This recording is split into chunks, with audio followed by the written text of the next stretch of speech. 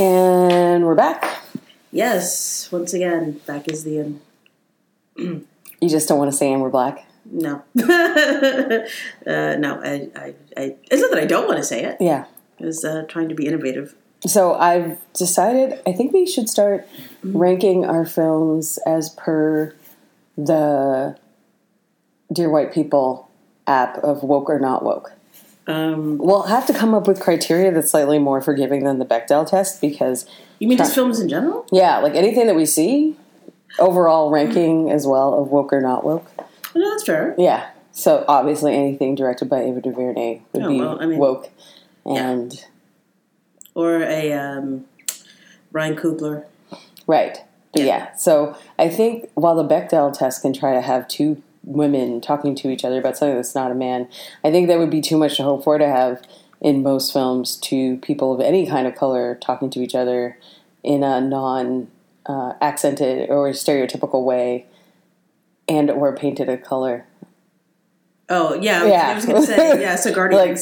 Something that's, obscuring their otherness. Come to think of it, except for Zoe Saldana, I don't think there's any black people in Guardians of the Galaxy. I mean, Vin Diesel is understandably vague about his origin since he never knew his birth father, so... Yeah, I mean, once again, this is not an on-screen character, and I would say that Vin Diesel shies away from his multi-ethnic background. Yes. He likes to pretend that he's Italian.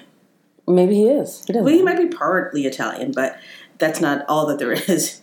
And, just like Mariah Carey. Right. It's there, but it's not acknowledged. She got there. So I don't... Yeah, it took a long time. And, it's still not...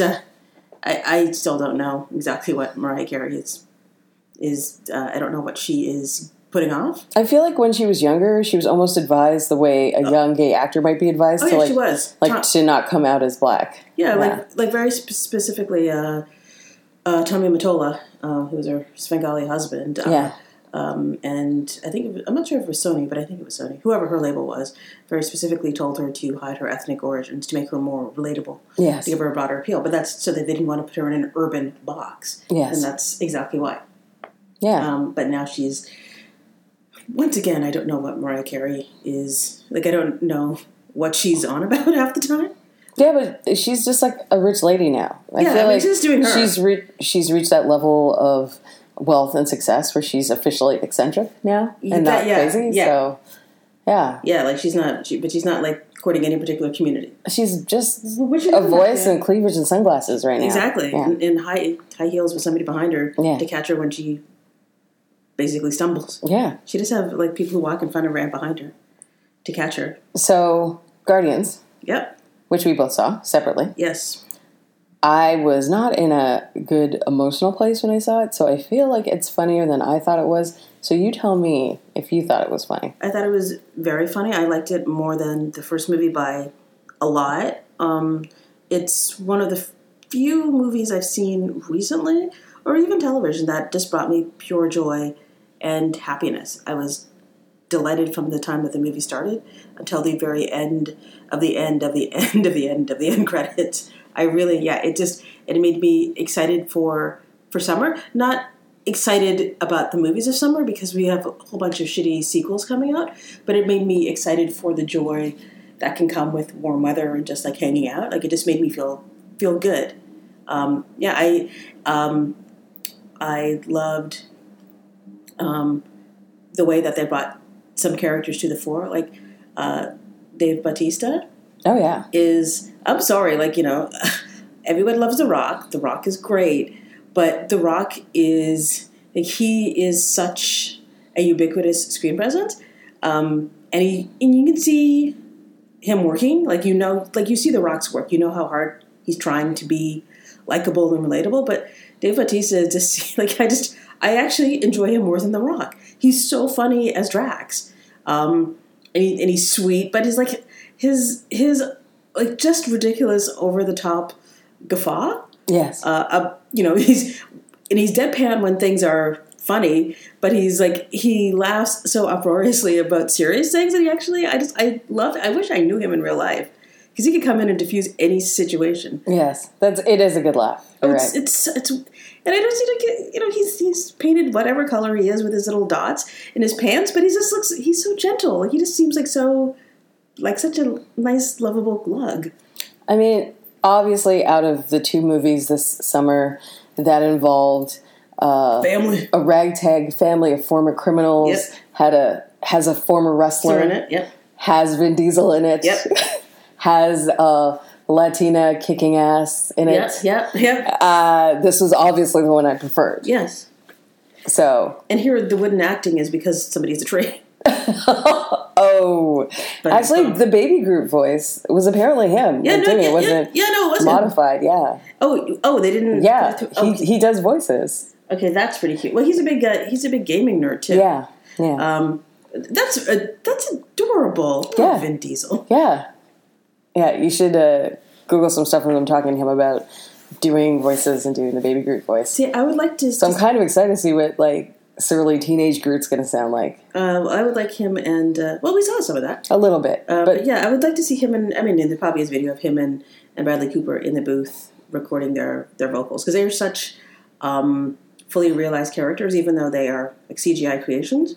The voice work and the effects work is... like, you don't think that they're not there. Like, because now when I'm thinking about it, there's the scene with Michael Rooker when he and Rocket are in prison. He's not acting against anything because it's Groot and it's Rocket, and it's just now that I'm sort of realizing that Michael Rooker's in that scene by himself. Yeah. But it's like 3 characters interacting in a really great, organic, funny way. Yeah. So, like, hats off to James Gunn. Yeah, well done. Good directing. Great acting. The visuals of it, again, much more of the Doctor Strange kind of color palette. Yeah. Like, let's take the whole rainbow. Yeah, like when they're on the planet Ego, it's really is just a confection for the eyes. Absolutely. So, overall, yay, Marvel. You're doing it again. Yeah, you guys, for me, I guess probably the weakest entry has been Doctor Strange. These guys are on a tear. Yeah, and that Thor Ragnarok trailer, which I saw again before, made me excited, about a Thor movie. It looks delightful. I mean, that line, like I know him from work, is, like, it's funny. And they're letting Thor be funny again? Yeah. I mean, Cate Blanchett, my God, whatever she is selling, I am buying. Like, she just looks, like, I can't wait to see what she's going to do. Yeah. Like, she looks awesome.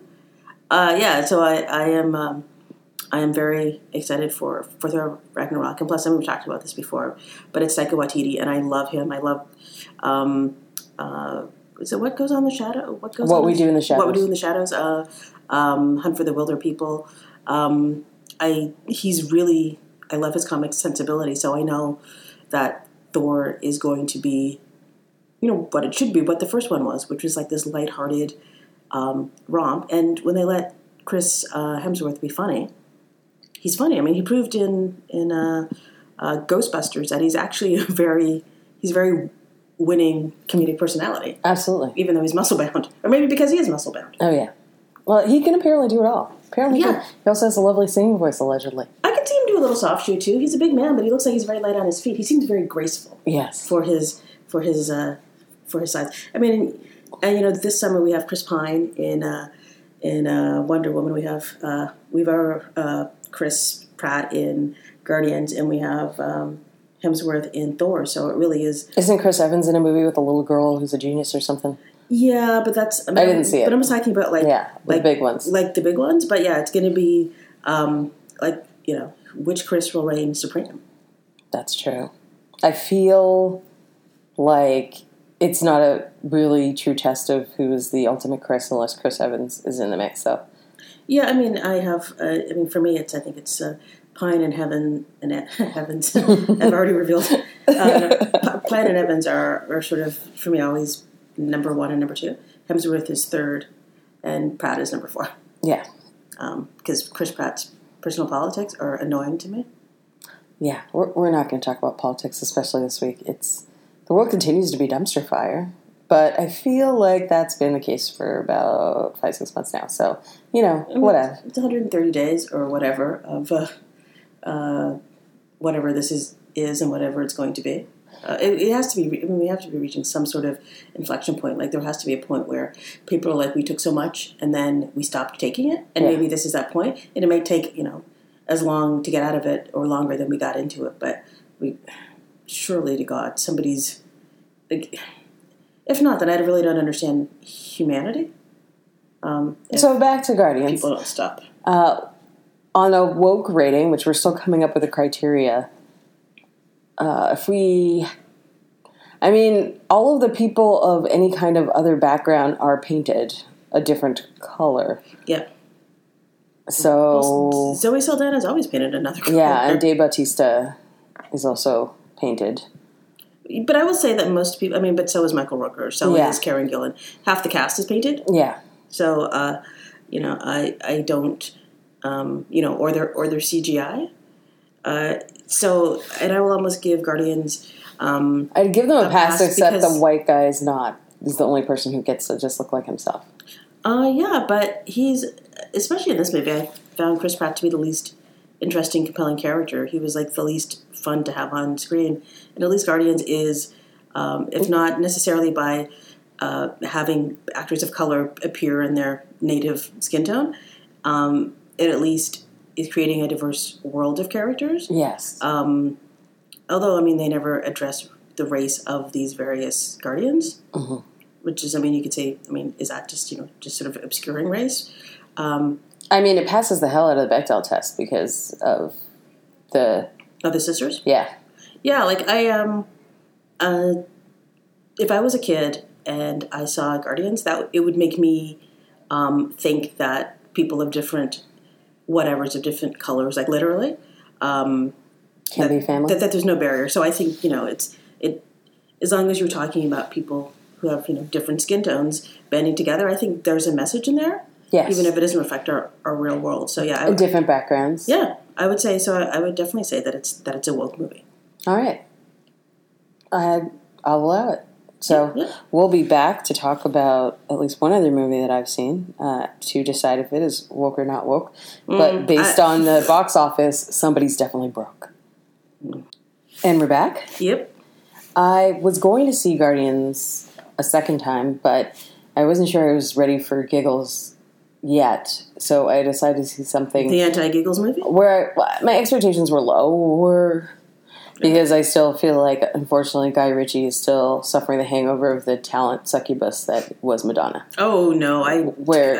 Any creative juice he made his own mistakes. Leached out of his marrow Yeah. during the course of that marriage and has never fully regenerated. I blame him. He stuck with that British geezer nonsense for way too long. Like, I'm going to make movies with hard men, and no one's going to be able to understand the dialect, and we're going to stop in the middle of a scene. I'm the British Tarantino. I blame him for everything that he did.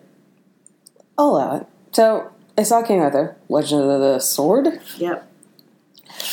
So that movie was... I did not know this until just a couple of days ago, and I laughed and I laughed and I laughed. This film was envisioned as the first of a 6-part trilogy, which... 6-part trilogy? Sorry, not a 6-part trilogy, a 6-part... That's not how trilogies work. A 6-part series, which stunned me. That takes a lot of fucking balls to think that any movie is going to be part 1 of anything. Well, back to things not passing the Bechdel test, this movie surely had a lot of balls. Well, and there was... trouble production. So the actress who played, and I didn't see it, I'm not going to see it, and I don't care, so you don't even have to correct me, but the actress who played Guinevere? Was there a Guinevere in this movie? No. Okay, so who was she? She's a mage. Yeah, so that actress, she filmed her role as Guinevere. Ooh. And they recut the movie so much that her character was reimagined in the edit. Oh, well, maybe there was a Guinevere then? That was like a daughter? No, this is what I heard. This is how they didn't know what the hell they were doing. And this is the movie that comes when you literally don't know what you're doing.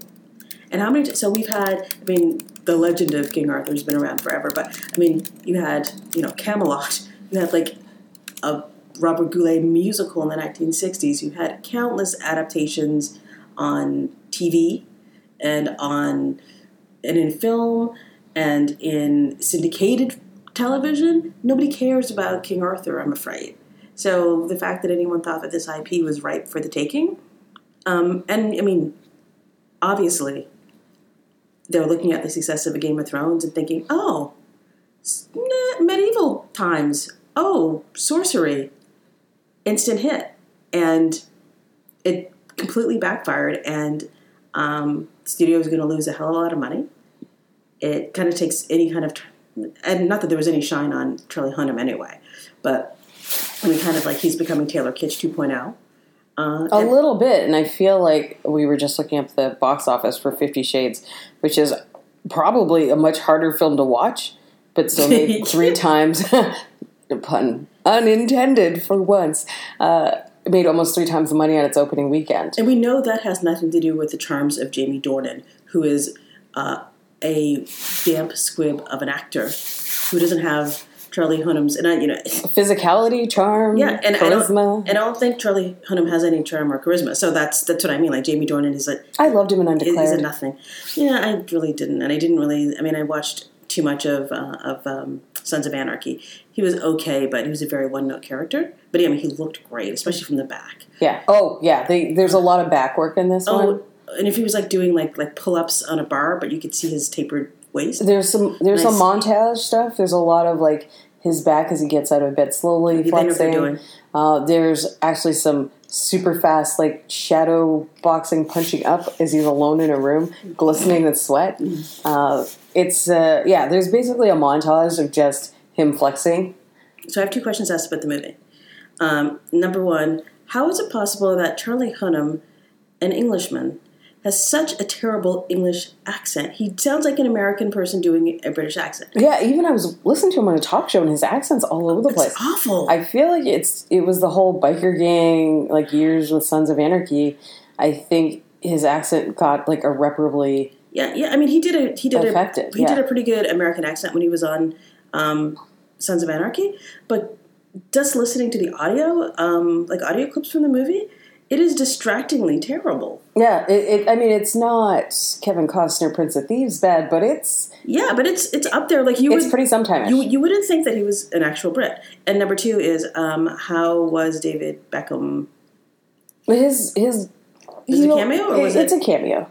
He was not terrible. I mean, the whole movie itself was... It was very laddish, right? Like Yeah. Guy Ritchie, but without the... Guns? The good pacing, the engaging story, or sort of that pace. Right. There were moments in the movie where you could see they were trying to like get that kind of pace going. So there were actually a few good sequences that involved chases throughout like a more concentrated city center area. Right. That actually reminded me of that kind of kinetic energy of your earlier Ritchie work, but it was almost... It added the disservice of the rest of the film because it just made the rest of the film seem that much more sort of plotting and overwrought in comparison to those few moments where like the movie really hit. So it wasn't even a total failure, but yeah, I just think the marketing was wrong. Yeah. I think they needed possibly at least one other female character who was basically her skills weren't based on sort of ranged weaponry, like not an enchantress mage type, but like somebody who actually could fight. No, she was just all like faraway magic. Oh, good lord! Yeah. So she just moved her arms in the air, or just basically or she concentrate hard. Concentrated, and she's something CG with her eyes later on. Yeah, so it was a little disturbing. What was the movie about? Was it just? It's the origin story. It was very much just the origin. So he which didn't point even have... did he get the sword out of the stone? Then was it the last? Was it the last act? No, you get this. He gets the sword. I'd say midway through there's sort of like a pre-act and then act 1 because you get a little bit of backstory. But yeah, he gets the sword fairly early, but he doesn't learn how to control it until the end of Act 2. See, and here's the thing. This is, and once again, a problem with this IP. Like, we are also familiar with the legend of King Arthur, that we don't actually know what the legend of King Arthur is. I just imagine that every... movie based on, I mean, there's Merlin and there's Morgana. Isn't there a Morgana? Like the... Yeah. So I always imagine that and there's a Mordred. That everything ends with him getting the sword out of the stone, and I don't know what happens beyond that, and I don't really care. So that's I know about the wizards, I know about the round table, and I know about the sword out of the stone in the middle of the lake, and that's kind of all I know, and I don't want to know anymore. In the sort of prequel backstory stuff that didn't involve Charlie Hunnam at all, it had Eric Bana and Jude Law. Yeah, that was actually good too. And I thought, okay, they're doing something interesting. We're getting like a different look at this. It's just bringing some of the, magical stuff versus predestination, making a real case for divine right and hereditary ascension. But then it was super uneven. It was just super uneven. And then also the fact that some of the other characters, including Aidan Gillen and Jaimin Hunsu, were supposed to have spanned the time from like the backstory, the parents' time. Oh, and they didn't age, right? I mean, I'll allow it Jaimin Hunsu because he really hasn't aged. Yeah. So they put some like salt in his beard. Yeah, which he actually has. And they probably couldn't even. I'm sure there was nobody there who could do effective makeup to make a black person look older. It looked like they could barely handle just keeping him not shiny. For Aidan Gillen, though, too, like they made his clothes look a bit schlubbier, but he was on the run, so it wasn't like that he looked any older than he did allegedly. I don't even know how old Charlie Hunnam's character is supposed to be because it's not supposed to have been that long that's passed. However, yeah, it's. Oh, and this I'm going to take a really hard right here and go right back to Guardians. And the reason I say that is because when you were saying that, I was like, well, they should have just de-aged him. But let's talk about how great a young Kurt Russell looked in Guardians with all the ability to take the years off. I thought they did really well with Robert Downey Jr. in the last Avengers movie. Yeah, I was just wondering if like Goldie Hawn amazing. Like takes the first. Well, she probably makes 15 minutes of that movie and just like I'll be in my bunk. Yeah, and he looked. Those dimples. Yeah, he was just adorable, and he looked. The hair was a bit much. It was a bit too Farrah. But I feel like that was just to double down on the 70s of it all. Yeah. But God, it looked. I have no idea what they did. I don't know if they took a young actor and mapped Kurt Russell's face to his. But it's getting better with every movie. Or it was motion capture of Kurt Russell himself. But if you didn't know, you would not know. Absolutely. And it was great. Yeah. They could have done that to Charlie Hunnam and taken him back to his. Well, that's the thing. They could have just made Jaimin Hunsu and Aidan Gillen look much younger in the early part, so then they wouldn't have had to do any extra makeup or whatever for the rest of it. But instead, it wasn't terrible. Charlie Hunnam is. You're the only person I know who's saying that too. Everyone is saying that it was terrible. It wasn't a dumpster fire. It wasn't terrible, but again, you and I just saw The Circle, which was a different kind of mad, but it was. Yeah. There were no moments, and my pulse was actually racing in The Circle. There were actually a couple of moments where there was some good excitement, but there was too much. They need at least one other, I'd say, woman character to add some dimension because it was like super bro-y. Yeah, which is maybe not as noticeable back in the old days of Lock, Stock, and Snatch, but it's super noticeable now. Yeah, for sure, and especially it's a. Well, not that, Snatch is not a work of fiction, but yeah, you would think that if you wanted to update a classic and bring in a broader audience, that you would do just that you would make the story more inclusive. There's no reason why Merlin couldn't be, I have no idea. Was it Merlin in this movie? Well, she was sort of being the Merlin student kind of person, sort of. Right, so why can't, the wizard be South Asian? There's nothing stopping you from making any of these choices, except... You just don't even feel like you should. Yeah. Or, the excuse of, well, it's olden times, but it's made up olden times, so you do whatever you want. Yeah, and most of the other women who have maybe one or two lines, of course they're whores. Oh, I thought you said... Yeah, because he has this whole, brought up in brothels... Oh, right. Backstory. It's... I think someone should remake Lady Hawk. That's all I'll say. Lady Hawk is one of my favorite movies of all time. But yeah, Charlie Hunnam, it looks like you maybe got one more shot, if that. I feel like there's been a lot of missed opportunities in your career. He must have auditioned for Thor at some point. Oh yeah, I mean, well, Whether or not that's public, I'm sure he must have. He said no to the 50 Shades, which I still agree with. Yeah, I mean, I don't think that would have done his career any good, but apparently wouldn't have done it any harm either. Yeah. I mean, we've got Pacific Rim 2, a movie that absolutely no one is waiting for. Yeah. And Well, I was when it was still Guillermo. Now, not as much. I didn't like the first one. I loved it. I mean, he did get some goodwill for The Lost City of Zed, but it's a small James Gray film that no one saw. So even though his performance is, getting some attention, it's not going to reach any kind of critical mass. So I feel like he was trying to do I'll do one for them and one for me. Yeah. By doing like this, and obviously you're signing up to a six picture deal for this, because I think he thought that this was going to set him up for the next 10 or 15 years of his career. Yeah. And it's not. He's going to have to go and hustle now to get some role that will give him that. Well, he's a tall, handsome Caucasian man, so I mean, his having to go out and hustle is a little different.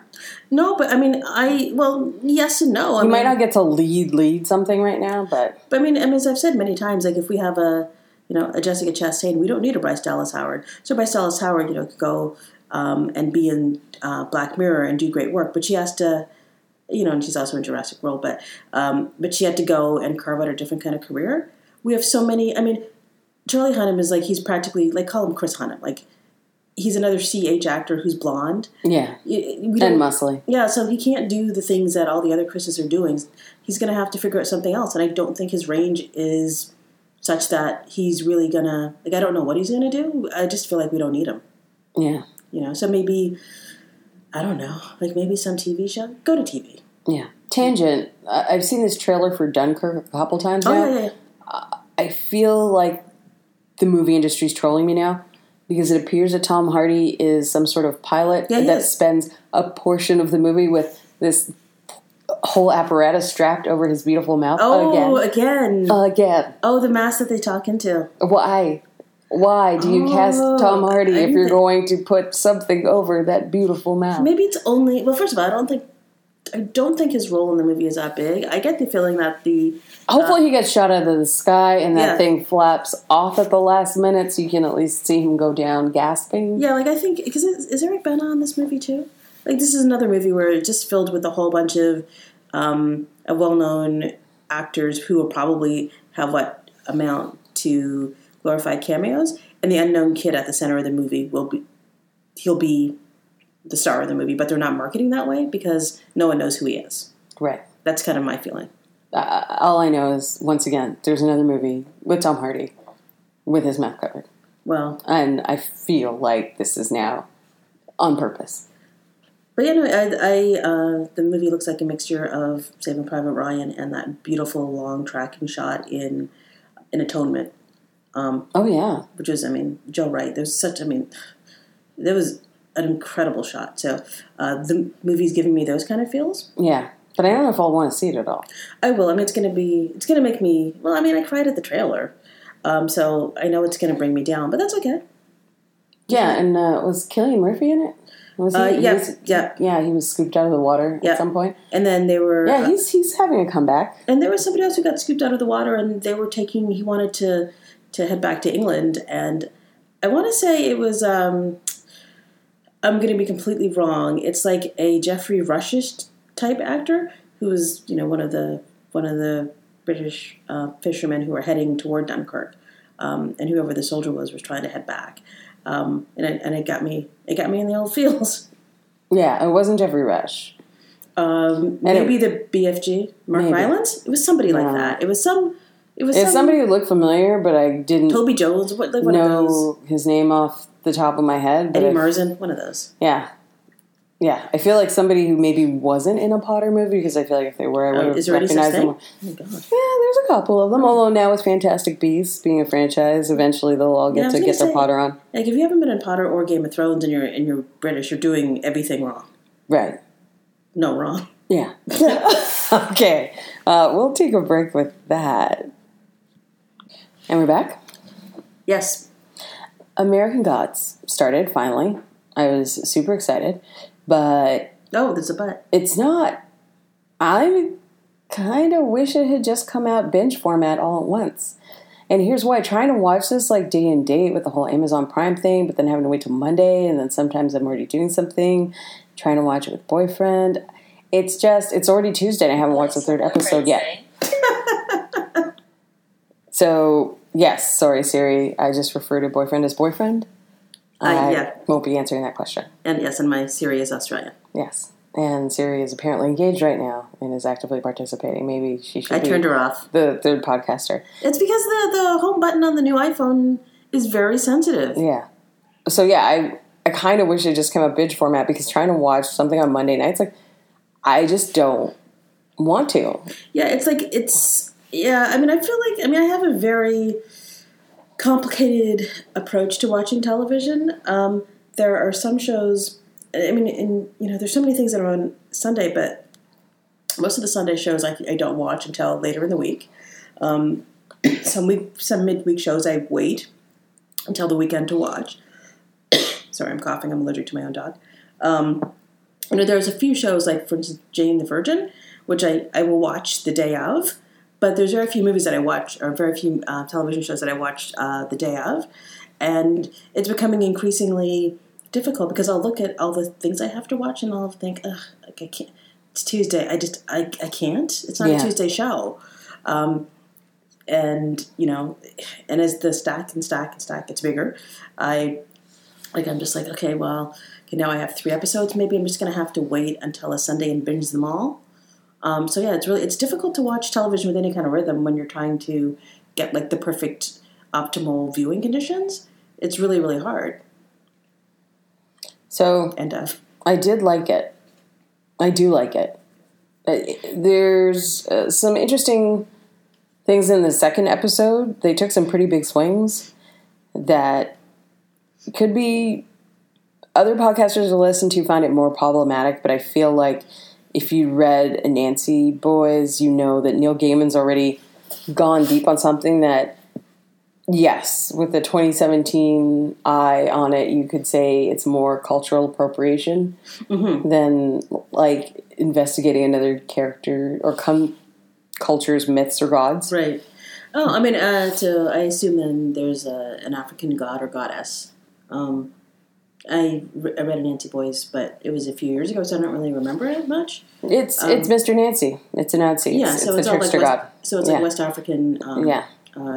Which, I mean, given what the nature of the show is, I mean, once again, I'll reserve judgment. Maybe I'll be offended or feel like it's cultural appropriation when I see it. But on the face of it, I don't really have a problem with it. I mean, I have less of a problem with it than I have with a lot of other things, but I think, again, it's because I'd read Nancy Boys first, and I knew that they were going to have a lot of Mr. Nancy in American Gods and not like wait for a spinoff. Right. So I was less perturbed, possibly, than others, but also I feel like what was done was a bit out there, but again, that's sort of the way that character was even in the book. I mean, when you go back to issues of cultural appropriation, it's not that people can't tell. Well, first of all, you can never tell anybody else's story because it's not yours. It doesn't matter what your cultural background is. But it's about like trying on someone's cultural like costume, and like I mean, the thing about wearing like a Native American headdress is that you can't put on the headdress without knowing all the suffering that went on under that dress. Yeah. So if Neil Gaiman is thorough and studied and understands the stories that he's telling from a cultural standpoint, I don't have any problem with that. Like I think he can tell the story if he knows the story. Right. So yeah, I'll be interested to revisit this with you after you see episode 2. Yeah, like that would be the one. If you were going to have a problem with it, that would be the one, I'd say. Unless they do more than what happened in episode 2. Yeah, no, that actually makes... Yeah. And it's not that I'm not watching the show deliberately. It's just that I watched maybe 2/3 of the first episode. There was a lot to it. It was quite dense. Yeah. And I didn't get back to it. And it's just... So it's sitting there. Actually, maybe after this, I'll actually watch the end of the first and second episodes. Because, I mean, the show is visually arresting. But I did find it... There were a couple of sequences. I mean, the buffalo with the flaming eyes. Yeah. I don't really need to see 2 scenes of that. So I would like the pace to be picked up a little bit. Yes. But Ricky Whittle is not... is pleasing to my eyes. He's pleasing to my eyes, but he's not... And I watched him on The 100. He wasn't a lead, but he was, a fairly significant character, but he was like playing the sort of like this sort of gentle, well, not really gentle. He was definitely a warrior, but a man of not too many words. And I don't think he's a particularly strong actor or the kind of actor I would hang a show on, especially when everyone else around him seems to be so dynamic. However, is this your however? Yeah, and I'm asking for however, because he's not terrible. No, however, I mean, this is based on my, I haven't watched enough of the show, so maybe he will win me over. But yeah, he definitely is. When he's soaking through his shirt in that first episode, I was like, man, how'd you sweat through that shirt so good? But yeah, once again, I've not finished watching it, and maybe the show needs an anchor. Although, good question, because if they sprayed him down from the outside, you wouldn't get that same effect of sweating from the inside. So they wet him and then have him put the shirt on? I think they probably wet his body and put some glycerin on. Yeah. And then made him wear that shirt. Yeah. And then sprayed him down with a hose. And he wore that shirt. Yep. Yeah. Yeah. Yeah. But then I was saying, so he sweat through his shirt. Did he sweat through his pants? And that's not like a euphemism for anything. They were dark pants, though. But yeah, you would expect there to was so see much some sweat. You'd expect to see some patches, like some wicking into the pants material. But anyway, yeah. So I will definitely watch the show, and maybe I'll have the same issues that I had with Legion, a show that was visually stunning, and the moment I stopped trying to figure out what Legion was or where it was going is the moment that I started to enjoy it just for what it was. And I think that I also took breaks with Legion, so then I watched them sort of two at a time. Yeah, so did I, yeah. So maybe that's what I'll have to do with this one. But, yeah, and there's also some penis work in episode 2 as well. No, whose penis? There's a couple. Well, I mean, Ricky Whittle has done some penis work of his own on the internet. Yeah. If you go to, oh my God, he's naked. Really? Yeah. I'm listening. It was the male fappening for a while. All kinds of C-list male celebs were either leaking or had their pictures leaked. But yeah, Ricky Whittle was one of them. Oh. Well, unless he's released it himself or is part of a past in some sort of adult industry, I don't think I could look at those pictures and enjoy them without guilt. So, well, I mean, that's very high-minded of you. Yeah. I looked at them, I enjoyed them, and I felt no guilt. So there's some penis work, not Ricky Whittle's, in episode 2. It's not that sort of blink and you miss it. It's full on phallus, if you will. Well, that's I'm very okay with that. Given the vagina work in the first episode. Yeah. I mean, oh yeah, that's only fair is fair. I mean, we didn't see it, but we didn't need it. We knew it was. I've never seen. Oh right, that level of. I said her vagina is the second place. Yeah, I've never seen that level of vagina work. So yeah, that's fair is fair. Yeah, it was, and where my mind always goes, because it's a. You see a couple of penises, I believe, but one's definitely like a disembodied penis, kind of a dick pic stitch. Okay. And I'm just wondering about the casting for that. Like, do they just go on the internet? Do they actually get a specific penis so they have permission to use it? I'm assuming you would have to do that. I mean, I think it would be. Are there targets about size and girth? I would assume that they get people from the adult industry. They do that a lot when they have when they need background performers who are very okay with being naked on camera. So is there like a Getty Images for penises? I don't know. I mean, I've never. I'm going to go with no, just because there are probably issues around usage and that's not Getty's thing. So it probably isn't Getty. They probably don't have a adult version of Getty. Yeah, I would always guarantee that they just cast around in the adult film industry, because they don't have to worry about anyone who has who's reticent about doing it. So why and first of all, you're not going to break out into the that's not going to be the shot that makes you a star. So why not just get a male performer from the industry? Yeah. Or a Westworld extra. Yeah, I mean, but those people were from the adult film industry. That's where they put out their casting call. Right. I mean, that whole orgy scene was like so dull anyway. Westworld. Yeah. So, penises in American Gods. Lots of them. I'm assuming, since we've already seen a couple. And yeah, like, hopefully they keep them coming. That's not what I meant. But I think we got to stop right there. And we're going to finish up with some Netflix. I managed to plow through all of Master of None last weekend. Season 2. Yeah. It was... Did you love the first season? I didn't love the first season, but much like the first season, this had a couple episodes that were really, really good. Right. It was a really good Thanksgiving episode in season 2, just like how the episode with the parents in season 1 was really good. Yeah, see, and I am in the minority. I mean, I didn't love Master of None, and I thought that the episode with the parents was one of my least favorite episodes, but I know that people really, really loved it. Which is fair, but I mean... I'm interested to hear your thoughts on the Thanksgiving episode then when you get there, because I feel like that's one that a lot of people were talking about. Compared to? Yeah. Well, it's similar but different, but it definitely is like more of a bottle episode. There's a couple of bottle episodes. There's another one that's about sort of regular New Yorkers that features... Oh, they're like, working their jobs? Yeah. And is the bottle episode, is this one with his friend and not him? He's in it too, but it mostly focuses on Denise. And Denise is the black lesbian character? Yeah. Yeah, okay. So I have heard about that episode. Like those 2 episodes are the ones that people are sort of saying stand out amongst the others. So yeah, I mean, once again... It really starts off though like this is Aziz Ansari's trip to Italy. Yes, I hear the first episode's in black and white. I guess I really don't need to watch it. I know so much about it. But yeah, so it's... Because at the end of the first season, he was going to Italy to pursue his girlfriend, right? But they broke up right before he left, but he still went anyway. Oh, okay. Yeah, and this is like a black and white Fellini film-ish.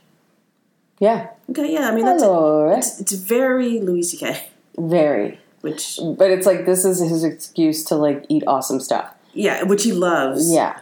But the whole season, there's a lot of food porn. A lot of food porn, but especially the first 2-3 episodes, very much. Well, I've eaten Italian food in Italy, and I would shoot a black and white movie.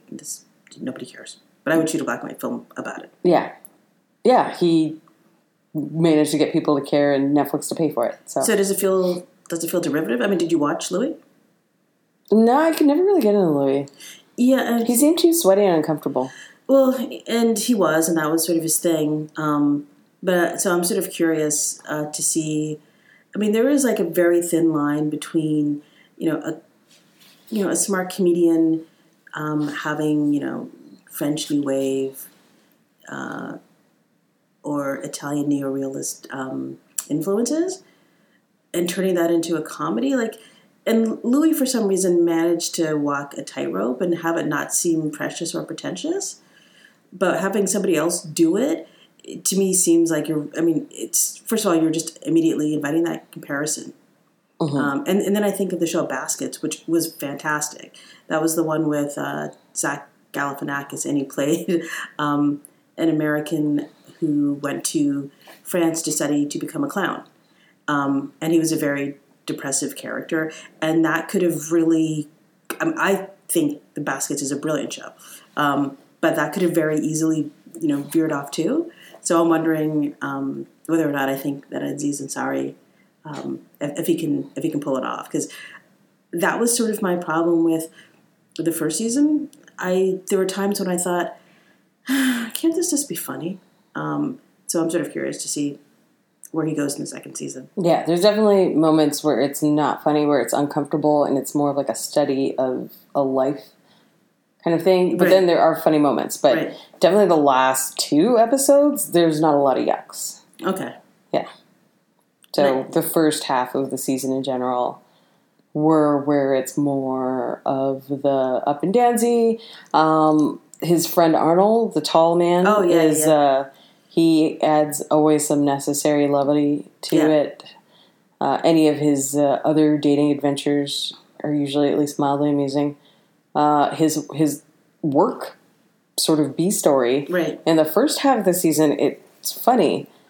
In and then it takes a turn, doesn't it? Yeah, it takes a turn. So, but The way the season was ending, where he has like he's taking a lot of hits. Mm-hmm. Again, in my current emotional state, perhaps I am not in the best place to watch that right now. So especially the work stuff, hit me a little harder than it did in the first season when he was sort of struggling. Yeah. But actually, and even in the first season, it was really more about, the emphasis is really more on his romance than his career. Yeah. We sort of had a couple of episodes that dealt with, the one about, you can't have you would never have three Indian guys in the same scene, even though three Indian guys were in the same scene.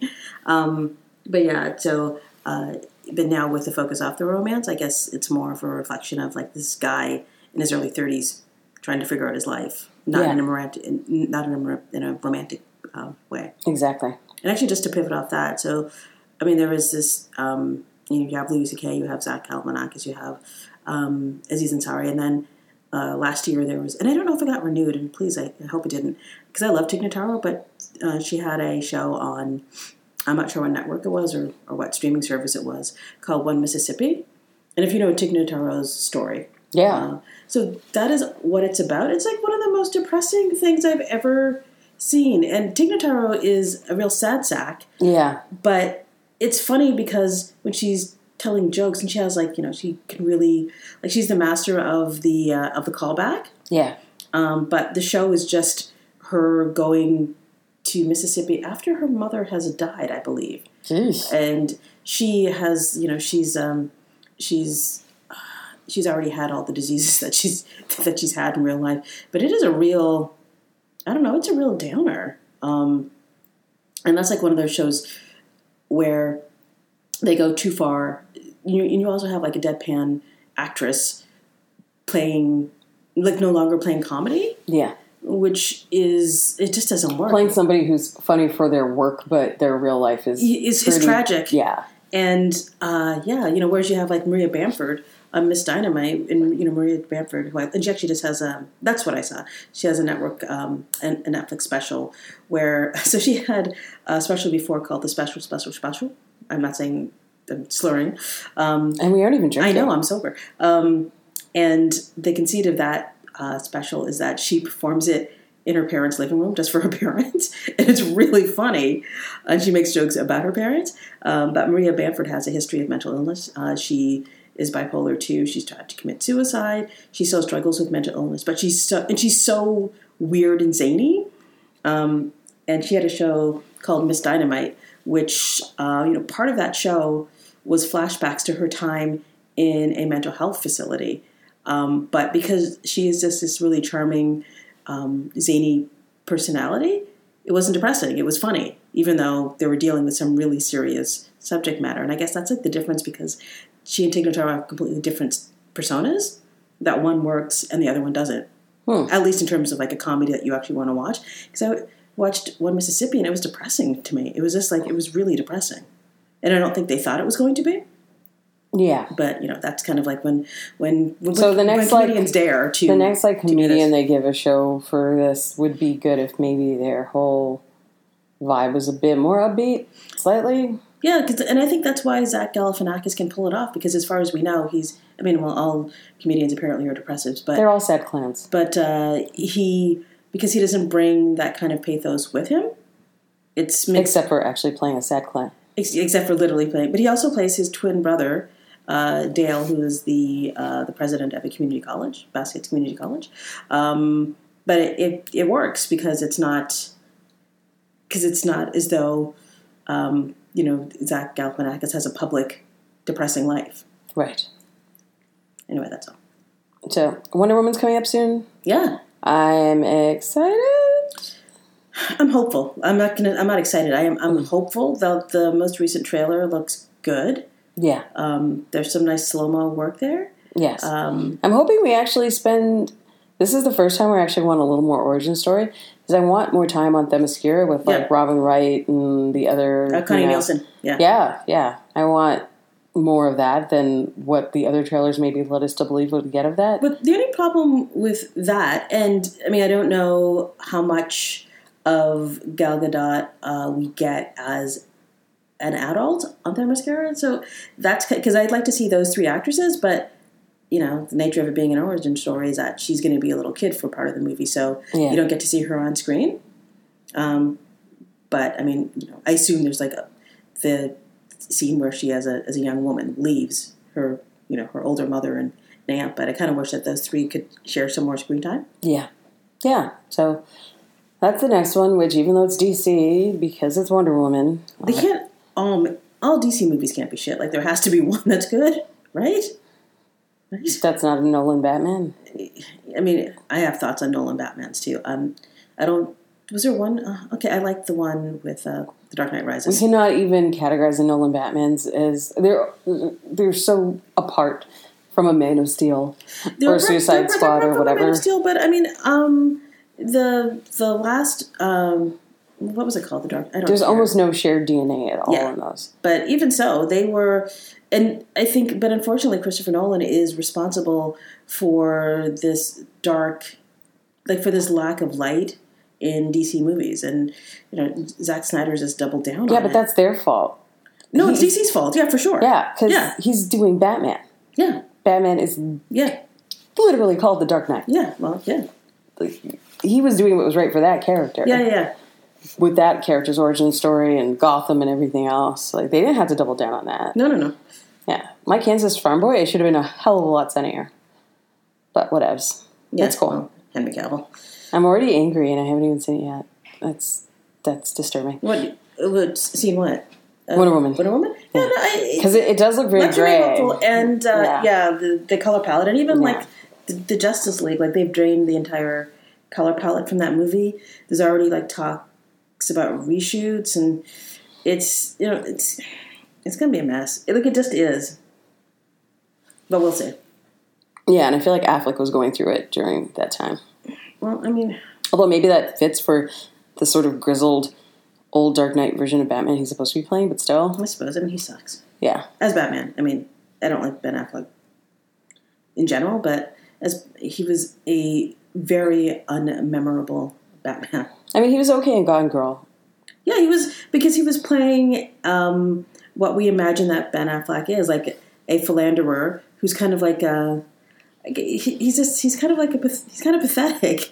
Like, you can imagine Ben Affleck making the same kinds of missteps that the character in Gone Girl made. And whatever woman in his life. Yeah. Continuing to outsmart him every step of the way. Yeah. So I thought that was great casting, but, I don't know what actor we have who I would like to see in the cowl anymore. Yeah. Hunnam? Well, why not? Well. Hunnam and Cavill? We gotta give Batman a chance. Yeah. Well, there's almost no one who I'd want to be saddled with that role, really. That's true. Unless we give the actor, stop with the low growling, stop with all of that, stop with all of the Nolanisms and reinvent the Batman. Can we not add a voice modulator to the suit for once? Just Yeah. Yeah. I mean, it basically isn't just make it sound like the voice on the phone and screen. Yeah, I like what they did on the TV show Arrow, so because Oliver Queen used a voice modulator and a hood that let in no light. Yeah. But that worked. And, he spoke in his normal voice. It's just that he didn't sound like him. And he wasn't like pain. I mean, he's a pain. I mean, basically it's the same thing. He's a rich scion who suffered immensely, who goes out at night and, enforces justice. But yeah, that take it's a little bit easier for me to, I get the pathos of an Oliver Queen, whereas they've doubled down so much on how dark Bruce Wayne is that they make him seem like he's mentally ill. All I know is even talking about DC is harshing my non-existent buzz. So yeah. I think we should wrap it up. Stick a pin in that? Yeah, and next week, or actually 2 weeks from now, because I'll be away going to DC. You're going to DC? Yeah. DC. Yeah. BC. Yeah. So we'll record, and around, I'd say by the early June, we should have some more idea about the other regular prices for the TIFF packages if you weren't participating in the early bird. I hesitate to use the term special because it's still pricey AF. And we'll also hopefully see maybe the start of early press releases. I feel like because they're so thirsty for cash this year, they might start to release stuff early. I'm also very curious to see if they're adding any new full-time programmers or if just somebody's going to slide into Colin's spot. Or if he's even maybe going to do some guest programming for Midnight Madness, because I feel like they wouldn't want to lose that program when they're cutting down so much other stuff that maybe didn't make money, but Midnight Madness tended to sell out the Ryerson. So yeah, like Midnight Madness is one of their flagship. I mean, no one cares about wavelengths. So I'm very curious about all of these happenings and when they get announced. So hopefully we'll have at least some more news from TIFF before the next time we record. That's weird. Maybe it's just a function of the weather, but it does not seem like TIFF is not on my mind at all. Although I was on a patio yesterday. I mean, tomorrow's going to be, it was okay. It was okay today. Tomorrow's going to be brilliant. Allegedly, yeah. That's why I got my toes done today, so I can get my summer color on. So 27 degrees and sun tomorrow, so. Climate change. We'll see. Let's get it. All right. So, we'll hear you soon. We'll hear you soon? Or you'll hear us soon. Yeah. Yeah. Oh, wait. I forgot to woke or not woke the other things. So, Master of None definitely woke. Mm-hmm. Woke. I would say that King Arthur, unfortunately, not woke. Sound asleep. American Gods, possibly trying too hard to be woke, but I'll give it. I'll give it a quarter woke. How about waking? I'll give it 50 woke. Yes. Actually, 50% woke because of some of the things it says. The question is it all white people behind the camera saying it, except for Orlando Jones and Ricky Will on screen? Which at least there's an in that phrase, but still problematic if there's no one behind the camera. If there was ever an episode for American Gods to get directed by Barry Jenkins, it was definitely number 2. Okay, so I'm definitely gonna watch this tonight then. Yeah. Okay. So we'll be back with more stuff that we'll hopefully be able to rank as woke or not woke as well, including Wonder Woman, which just based on the trailers, I'm going to give it a hard not woke. Oh, I mean, I can't. Yeah. No. Yeah. But we'll see what happens. Yeah. Okay. Later.